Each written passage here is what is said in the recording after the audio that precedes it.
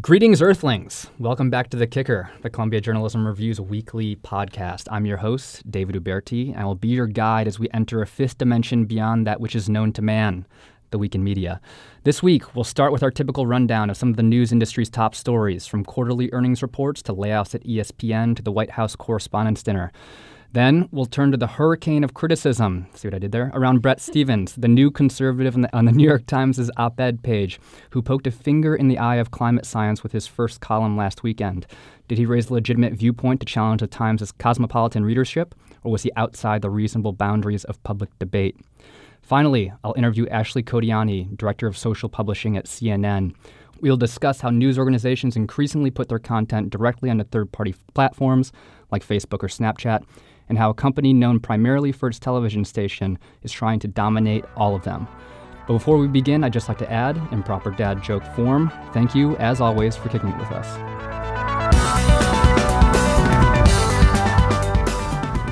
Joining me for our first two segments this week are CJR senior editor Christy Chisholm, who finally came up for air after producing our forthcoming print edition about local news, which will be out in the coming weeks. Christy, welcome back to the hallowed ground of this podcast studio. Thank you. I'm starting to catch my breath again. And also CJR's man on the street, Pete Vernon, who, in addition to providing an endless supply of obscure cultural references, writes CJR's morning newsletter, The Media Today. Pete, what's up? Good to be back again. So I heard there was some sort of gathering over the weekend, maybe some sort of celebratory dinner of sorts within the Beltway. There were a few gatherings over the weekend. The one I think you're referencing is the annual get-together of schlubby journalists with A-list celebrities there to toast and roast the President of the United States. It was a little bit different this year. This past Saturday, those journalists got together with some non-A-list celebrities and no president to speak of. So the White House Correspondents' Dinner went on, as the Correspondents Association promised it would. There was plenty of poking fun of the president by the comedian Hassan Minhaj, who actually I thought did a really great job. But the major theme of the night was defending the First Amendment, which was obviously something that was talked about by Jeff Mason, the Correspondents Association president, as well as Woodward and Bernstein, who were there to give their take. Right. So during this defense of the First Amendment with this toned-down party, at the same time, the president was offering up his own sort of counter-programming, if you will. Right. He was out 100 miles away in Harrisburg, Pennsylvania, at a rally where he played all the hits, attacked the media. He said at one point, "I could not possibly be more thrilled to be more than 100 miles away from Washington's swamp, spending my evening with all of you, a much, much larger crowd and much, much better people." Then he added that the media deserves a very big, fat, failing grade. And this is kind of, par for the course at Trump events.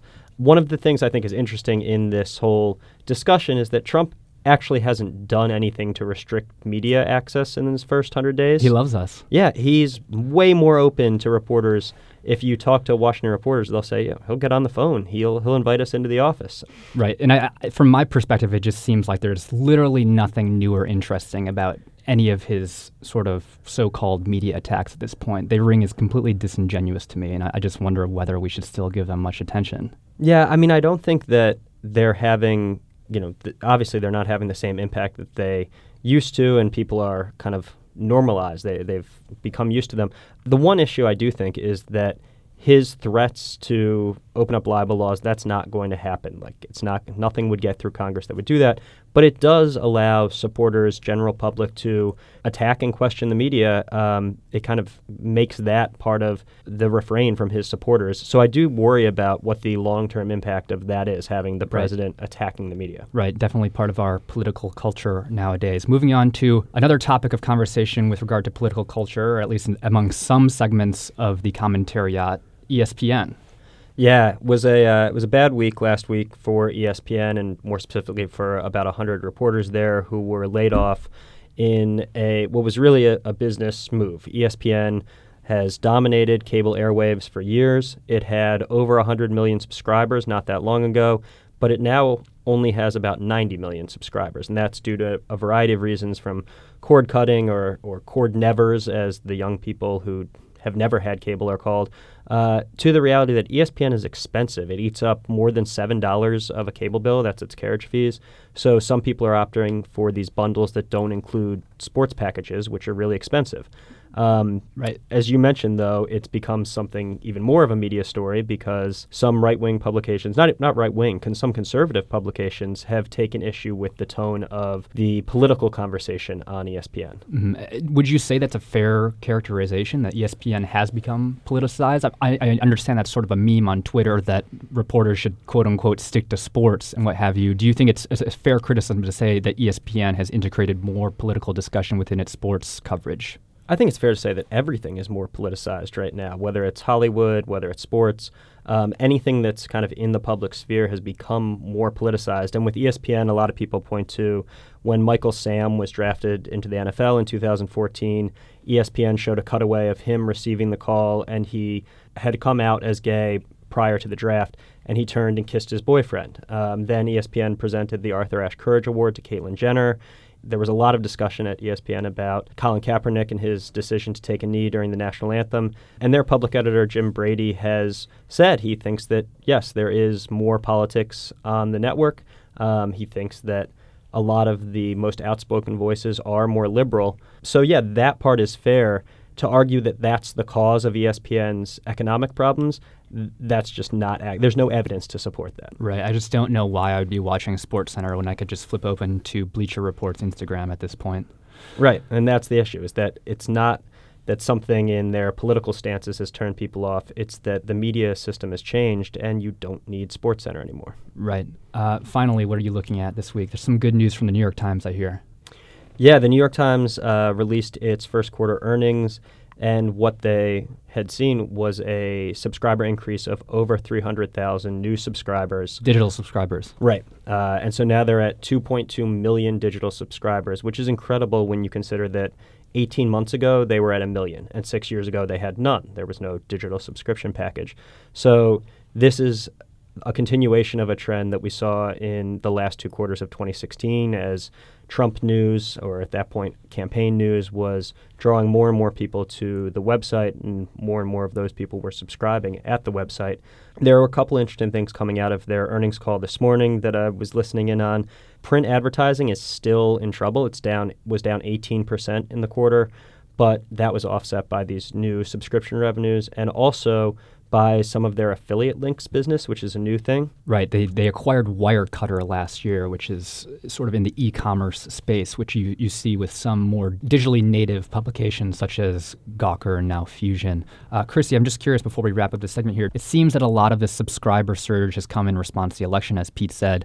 Do you think that the outrage can be sustained over the long haul to, try to catapult this into a more sustainable business? Oh, I don't know if I have the answer to that. I guess the answer is that I hope so. Even if it's not outrage, I hope interest, right? I hope the lasting impact of the election on news readers as a whole, like the citizenry as a whole, even if it's not outrage, is just being interested in what's happening. Engagement. In the world. Engagement, exactly. I think that too many people stood by, didn't get the results that they wanted in this election one way or another, right?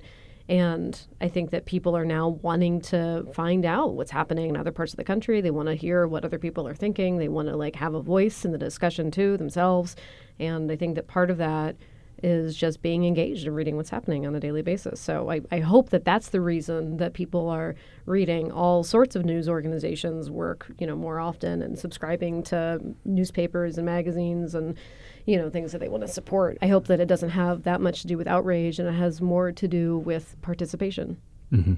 And just for those of you who are interested, you can become a member of CJR at cjr.org. You'll get some print magazines and a weekly column by yours truly. So check it out. And the print magazines are beautiful. I just have to say, as somebody who just spent so many weeks of my life just helping to put this one out into the ether, onto stands, hopefully into your hands. They're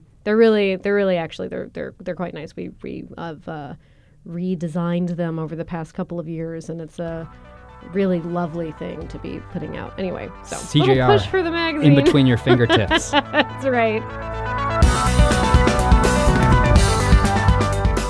Last month, the New York Times hired Pulitzer Prize-winning columnist and eloquent never-Trumper Bret Stephens away from the Wall Street Journal. There was pretty immediate criticism from liberals who protested Stephens' skepticism toward climate science, particularly the predictive aspects of climate science. And as any good, provocative columnist would, Stephens wrote his first column, published last weekend, on this very topic. Pete, what exactly did Mr. Stephens say, and why exactly are people angry about it? So, as you noted, he had been criticized for this coming into the job before he'd written a column, and he decided, well, I'm going to take that face on, and I'm going to provocatively open it up. He must be an opinion writer. Yeah, exactly. No, there's a reason he's a very highly paid man. Right. But he basically opened with an anecdote about the Hillary Clinton election loss and how all the pollsters said she was going to win, and she didn't. So somehow that is connected to climate science.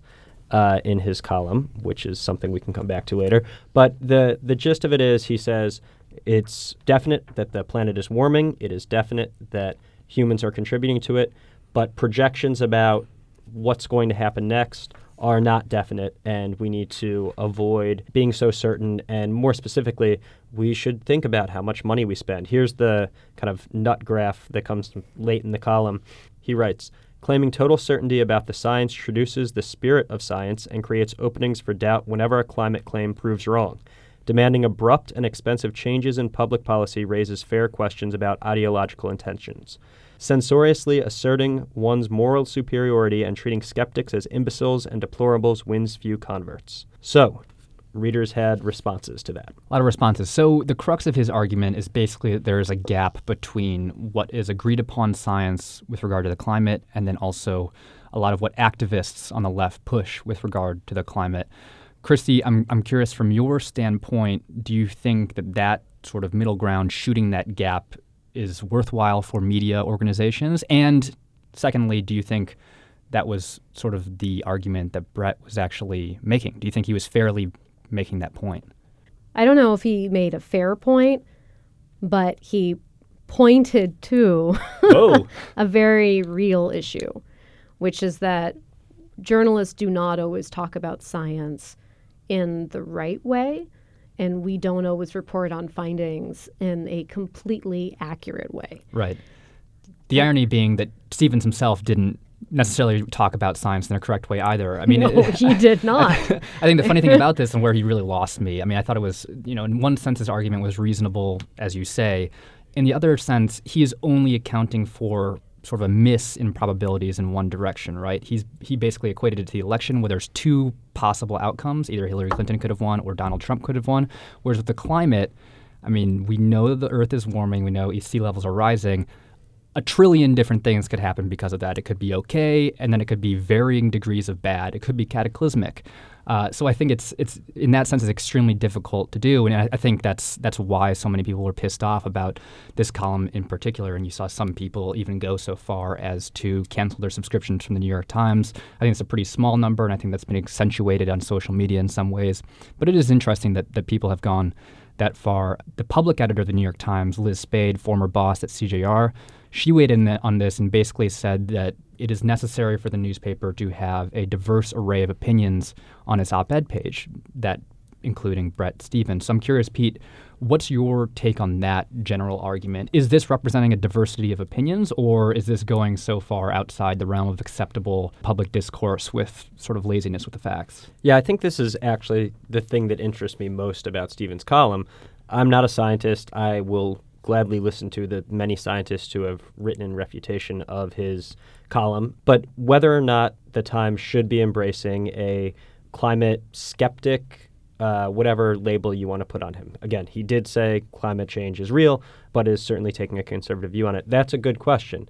And I would say yes, as long as the writers there are being intellectually honest. And some people have accused Stephens of not being completely honest, and probably a more fair argument to support his point would have been it could be not as bad as people are saying. It also could be worse, as the general consensus is. Whatever. But the point is that a good editorial board should challenge readers from whatever ideological spectrum they approach the paper. I think a valid criticism of the Times editorial board as it exists is they said we need more diversity, and they went out and found a pretty middle-of-the-road, never-Trump conservative white guy. It'd be nice if... Of which they already have two. Right. It'd be David Brooks and Ross Douthat are already there. It'd be nice if they found a Trump supporter or a Bernie supporter, or maybe they got really crazy and hired a woman of color.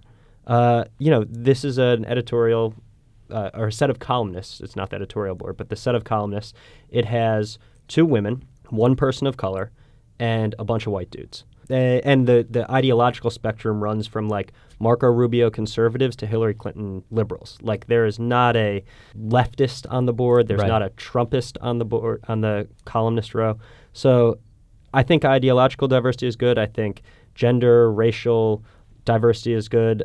Geographic diversity would probably be nice. So those things are all good. And I think as long as those people are intellectually honest, then fine. We should have more of them.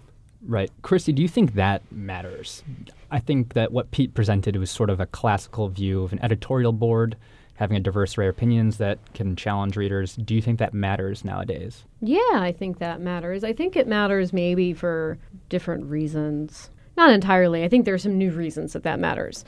And one of those reasons is that rather than it's not just about challenging readers anymore, it's also about challenging the news organizations, I think, a little bit too. Something that we were talking about a lot right after the election, that we're still talking about, although maybe not with the same ferocity as we at first were, was, just the fact that we all realized how little the American public trusts the media in general. And we were talking about how to regain that trust. We were talking about how to bridge the divide between kind of one side of the country and the other ideologically. We were talking about how to see what's happening in other parts of the country that aren't on the coast and report in those areas and really know what people are thinking and feeling about. Again, not endorsing Stephens' column at all, or not endorsing him as a choice, whatever, as a separate issue from that. My point is that I think that kind of diversity, of opinions on the editorial board is absolutely as important as it was before. I guess I disagree. Yeah? Yeah, I mean, I read a really compelling column by a guy named Will Bunch in the Philadelphia Daily News, who's basically arguing that we've sort of passed this inflection point, that there's so much choice in the marketplace that if readers really wanted sort of a neoconservative viewpoint on climate change, they could just go somewhere else besides the New York Times. So why, it would behoove the Times from a sort of organizational business standpoint to just say, hey, all of our readers are generally formally educated, cosmopolitan, urban liberals, give or take. So we should cater to that audience. We should try to seek out that audience globally and try to, give them columnists that reflect their viewpoints and their worldviews, which I thought was pretty provocative. And it's difficult for me to sort of come to terms with what that shift will mean on a more society-wide basis, and if that actually matters anymore, just given the reach of the New York Times within a huge ecosystem. But I guess I'm unconvinced that there needs to be a diversity of opinion on their editorial board. I mean, they have a prerogative to have their own political viewpoint, and I think they should do what they please.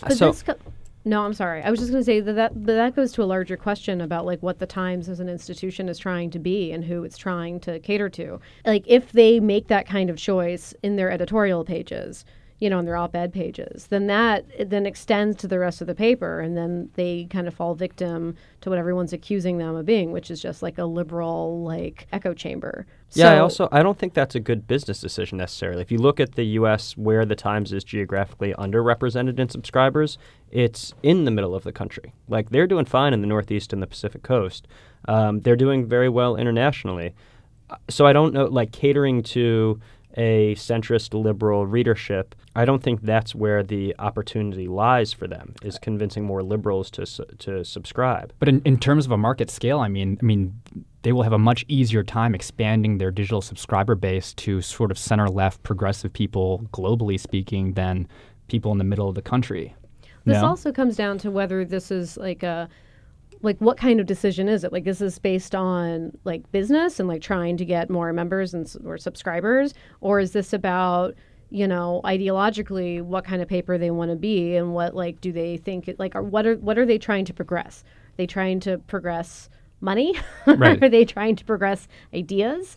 Are they trying to, again, like so many organizations have kind of stepped up to ask that question of like, how do we gain back trust if we've drifted so far away from what like a large percentage of like the American population believes in, like whatever, if they don't trust us, like they won't read us because they don't think that we're unbiased. How do we solve that problem? How do we, if we are biased, how do we be less biased? And if we aren't biased, how do we make people understand that we aren't? Right. I don't know. I think and I think it gets to the question of what an editorial page is for. Is it just preaching to the choir? And if so, then like, yeah, we can keep reading about Tom Friedman's cab drivers. But if the point of it is to really engage in an intellectual battlefield, then even if the only effect is to say to the Times' centrist left readership, there are people who are well-educated and good writers like Bret Stephens out there. Here's his argument. Prepare yours. Like, that's helpful to say, here's a guy who says the planet's warming, that says humans are responsible, but he's not quite on board with, like, we need to do stuff about this. So, and he's laid his argument out here. So now you are better prepared to make your own argument about why he should care. Right. I mean, I guess I just wonder whether that real ideological battle happens within institutions, such as the editorial board of the New York Times, which, as we said earlier, is a pretty constrained set of viewpoints as is, or sort of between institutions at this point. I mean, do you sort of duke it out with your colleagues, or do you write columns that go up next to columns from the National Review or the Wall Street Journal? I'm just curious. I think we're in a really sort of squishy spot with this, so I guess I'm unclear on what I think about that. I mean, for the good of democracy, not to make it too broad and highfalutin, although I'm sure the Times would say that that's what they're doing. Right. Yes, it does die in darkness. The lights are dimming. Yeah, but, exactly. Not everybody's going to say, okay, I read the New York Times' Sunday editorial pages. Now let me go out and get my copy of National Review. Sure. We saw this again, Christy, you mentioned the election. The reaction from so many people was, I didn't know anybody who voted for the other person. And if you can have a publication with the reach and the kind of legacy of the Times that allows for a representation of the national conversation, I do think that's a good thing. And again, that's why I would say you need more diversity in every way. We should have Sanders supporters and Trump supporters, and absolutely should have more people of color representing, any number of different ethnicities, backgrounds. I just think that would make for a more interesting editorial page, and it would be better for that readership. Absolutely. Also, I mean, and that's not to say, obviously, having, someone on the op-ed pages, whatever they write, that's not an endorsement from the Times. And clearly, there are limits to who they should invite to, be on there, right? They shouldn't just have, whatever, Steve Bannon, penning whatever he wants to, putting out. That would be well read. It would be well read. It's true. We get lots of clicks. Right. But I'm saying, there's a limit to who they should invite to, be Sure. on that board. But still, so within those limits, I don't think that Stephens really goes that far out on a limb, to be honest. And I see the outrage. I completely understand it. Climate change is a dire issue. I don't think that he framed it well. But he also makes some valid points, and he does come to it from a fairly centrist standpoint. I don't understand the huge outrage as a response to it. People have said much more outrageous things when it comes to climate change, probably in the New York Times pages. Well, I'm sure that we will have a chance to follow that as he continues to provoke and prod and antagonize Times readers. That seems to be what he's there for. He seems happy to do it. And he has written some very controversial and, frankly, upsetting things in the past about everything from campus rape to what he called the disease of the Arab mind with respect to anti-Semitism. So this is not the last time that Bret Stephens' name is going to be in the news.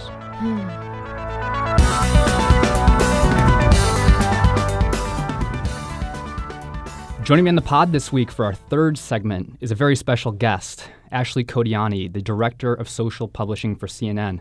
Ashley, so great to have you on the show. Hey, thanks so much for having me. I'm excited. Me too. So before we start, I have two quick disclaimers. First, for the audience, my girlfriend Isabel works for the CNN social team that Ashley oversees. And then second, for you, Ashley, I should just let you know that this is typically how I introduce myself to all of Isabel's friends and colleagues. Have them on the podcast, do a one-on-one interview, and I let the people decide. Yeah, got it. Sounds about right. Right. So, Director for Social Publishing, what sort of are the boundaries of that realm. What do you oversee? What do you do on a sort of day-to-day basis?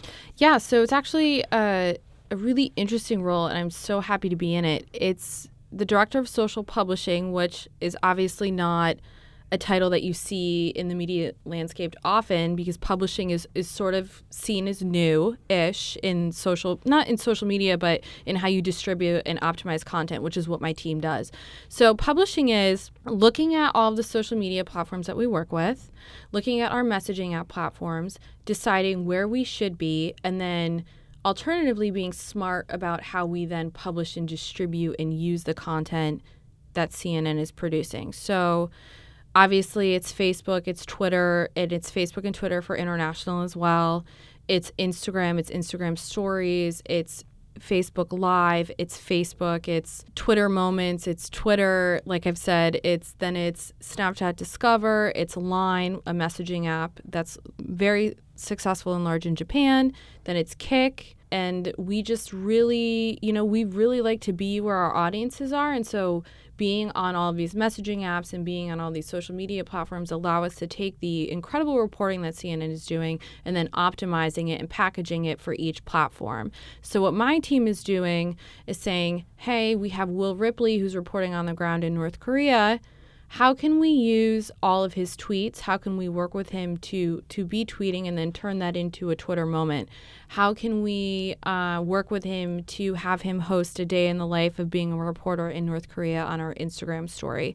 How can we do a day in the life diary for a Facebook video? And really editing content. When I say cutting, I mean editing.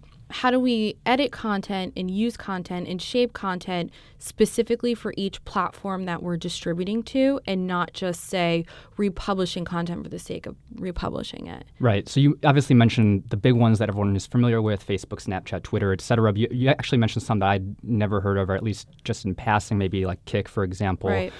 Is your general philosophy to try to be everywhere? I think it's be everywhere in the places that matter, right? So it's looking at audience size and it's looking at resources. And do I have the resources to effectively produce shareable and useful content on these platforms?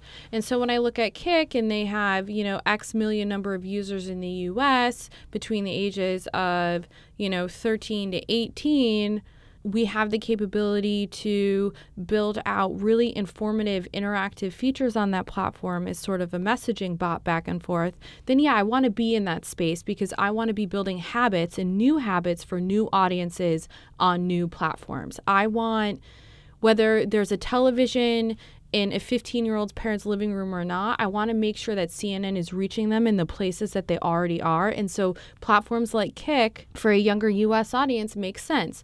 Line, for example, which I said is a very popular app in Japan, is just a huge opportunity for us to be connecting with the APAC region.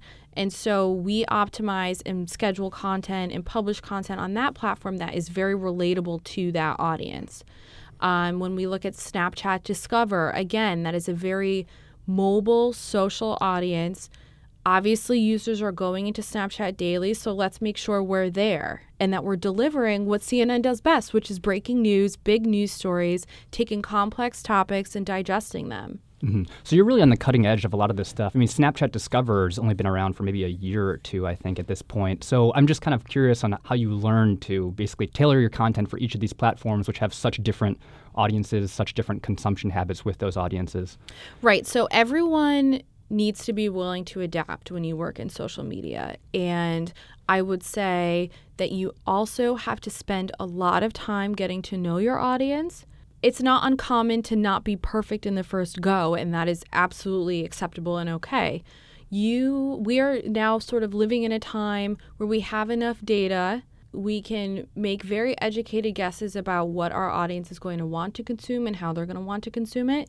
So as a publisher and as a student who's looking to go into social media, it's always being willing to adapt and always be willing to make an effort to understand your audience. I would say there's a lot of times now where, we shouldn't be throwing spaghetti at the wall, and there's really no need to, because we're able to sort of more than ever kind of get deep dives into how people are responding to certain pieces of content and topics and stuff like that. Mm-hmm.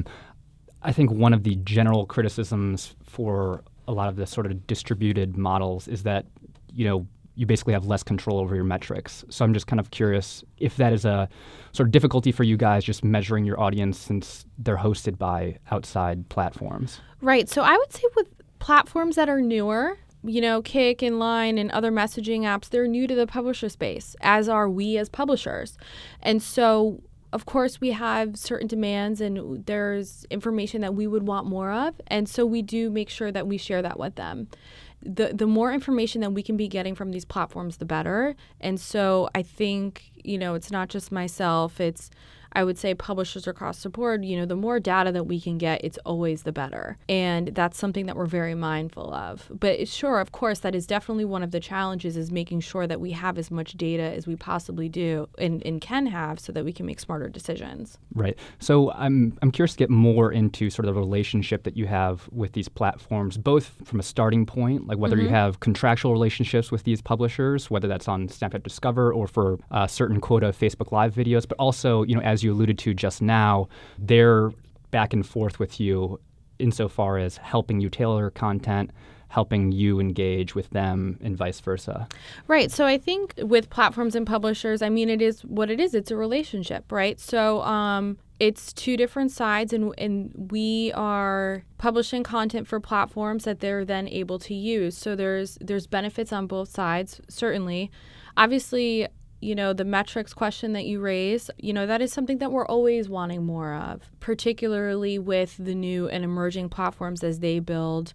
We want to know more. So we do publish a lot of on-platform content at CNN, and there's a reason behind that, right? We're really focused on building new news habits for new generations. And so whether you're on Facebook or you're on Twitter or you're on Instagram, if that's where the audience is going to be, and if that's where the biggest audiences are, and that's where we're seeing the most engagement, we're going to optimize for that engagement, whether that is in native video, whether that is in Facebook Lives. Obviously, we do publish Facebook Instant articles. And again, for us in the beginning, and what we're doing right now, is just making sure that we're delivering really meaningful content in the best ways and it's getting to that audience. And that's where the relationship kind of comes in with the platforms, is we are distributing on them. Because that's where, at least in the social space, that's where our biggest audiences are. So we want to be there, but we want to be CNN on those brands, which is it's making sure that every age group knows that when they see CNN, they're getting a very trusted, valued news source. In terms of the contracts and stuff, I'm actually, I can't really speak to that. I'm not really much involved in that. But just from the broader perspective, it's back to what you said earlier, which is being in places where everybody is. And right now, I have two mobile phones in front of me. You have your mobile phone out. We're consuming on mobile. And so it's making sure that all of the content that we're producing gets into the places where the people are. Right. I was curious, a lot of these platforms, Instagram, Snapchat, they generally skew a lot younger. So I'm curious, across this broad swath of different platforms, are there any sort of major themes that you see as emerging for how the younger generations consume content, or is sort of this world of social platforms so fragmented that it's really specific to each different one? I would say the younger audiences, one of the reasons why we're on Kick is to build that habit among younger audiences. I often survey on my own time, or when I'm home in Connecticut, I'll get all the neighborhood kids together and I'll be like, what apps are you on? I'm always asking everybody in high school and younger, what apps are you using? What apps are you using? I would say across the board, I always feel like I hear Snapchat. I always feel like I hear Instagram, and that's great. And I think, peer-to-peer messaging is obviously growing. Dark social is growing. It's seeing a story and emailing it to your friends. It's seeing a story and WhatsApping it to your friends. And so it's my team that has to think about that and has to think about, how are we sharing in dark social and why, and what are the trends there, and how many of our stories are finding their way into WhatsApp, and is that something that we really need to think about? And so always thinking about every generation as they grow older, where's the younger generation? Where's the generation before them now? You're trying to build habits early on. Always thinking about it. So right. It's a huge part of my job to make sure that I'm on trend so that CNN consumption habit is growing. Right. Dark social sounds very mysterious. Oh, please. I know it does, right? Right. Whoever coined that term. Right. So this sort of area is moving so quickly. Mm-hmm. So many of these new things are popping up. I'm just curious, from a manager's point of view, how do you evaluate that in terms of getting the right personnel in the right places? Do people specialize on various platforms, or do you have people who have more broader domains for a certain number of them? Yeah, so if we're looking from a hiring manager perspective, my team does sort of have a specialization. So I do have a team that focuses specifically on Snapchat Discover and producing and designing for Snapchat Discover. I do have a producer who is focused on messaging apps and how do we optimize online, on Kik, on Facebook Messenger. And then I do have a group of social publishers where the responsibilities are divided up day to day between Facebook and Twitter and Instagram. But it's all that everyone's sort of able to flow in between all of that. So I do have publishers who, I have them on Facebook because they're looking at Facebook every day. They're analyzing our audience every day. I call, some of them Dr. Facebook at CNN because they're just, that's how aware of our Facebook audience they are. And if there's, I like to know that I have experts on my team in each of the platforms, and the same goes for Twitter. I have publishers who are honed in on our Twitter audience and how are they reacting and how are we live tweeting and what should our frequency be? Because again, it's my team's job to be optimizing for all of these platforms. So I do have experts nestled within my team. Social video is another area where I have producers who are, again, just really honed in on audience, on shareability, on how can we best tell this story for this audience. And I think that's really important, right? Because I can't ask one person to do everything because then I'm not going to get 100%. So I like to think that, I've set this up in a way where I get 100% of the best work out of the people who have become mini experts in each of the platforms. Mm-hmm. Final question for you was with regard to discovery of content on social, whether that's UGC or doing reporting just via social channels. You mentioned Donnie O'Sullivan, who's a friend of the podcast. I don't think he even knows it, but how does that figure into your day-to-day? Do you have a specific team dedicated to that? We have a specific team that is dedicated to UGC content and verification. It falls under my boss, who is the executive producer of emerging media and social media at CNN, Samantha Berry. So social discovery works in tandem with social publishing. They're finding and sourcing a lot of the content that you might see during breaking news, a lot of the videos that are coming and populating on social. Taken by witnesses, for example. Right, witness video. And their job is to they verify it, they connect with the uploader, they really analyze and make sure that that is indeed exactly what the uploader is saying and it's from the right situation. The other side of that is actual stories that emerge from social media, whether it's today a video of a plane in Seattle that it has become a story, or the United passenger who was dragged off the flight, again, found its origin on a YouTube video.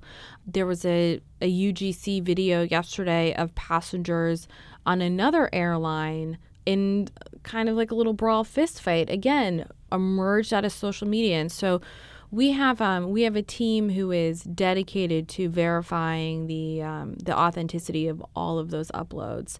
During breaking news, it's a vital part of the newsroom. And we will be continuing to watch this space. It's a very exciting place to be. And we thank Ashley Kodiani for being on the show and breaking it down for us. Thanks. Yeah, it was so fun. Thanks for having me.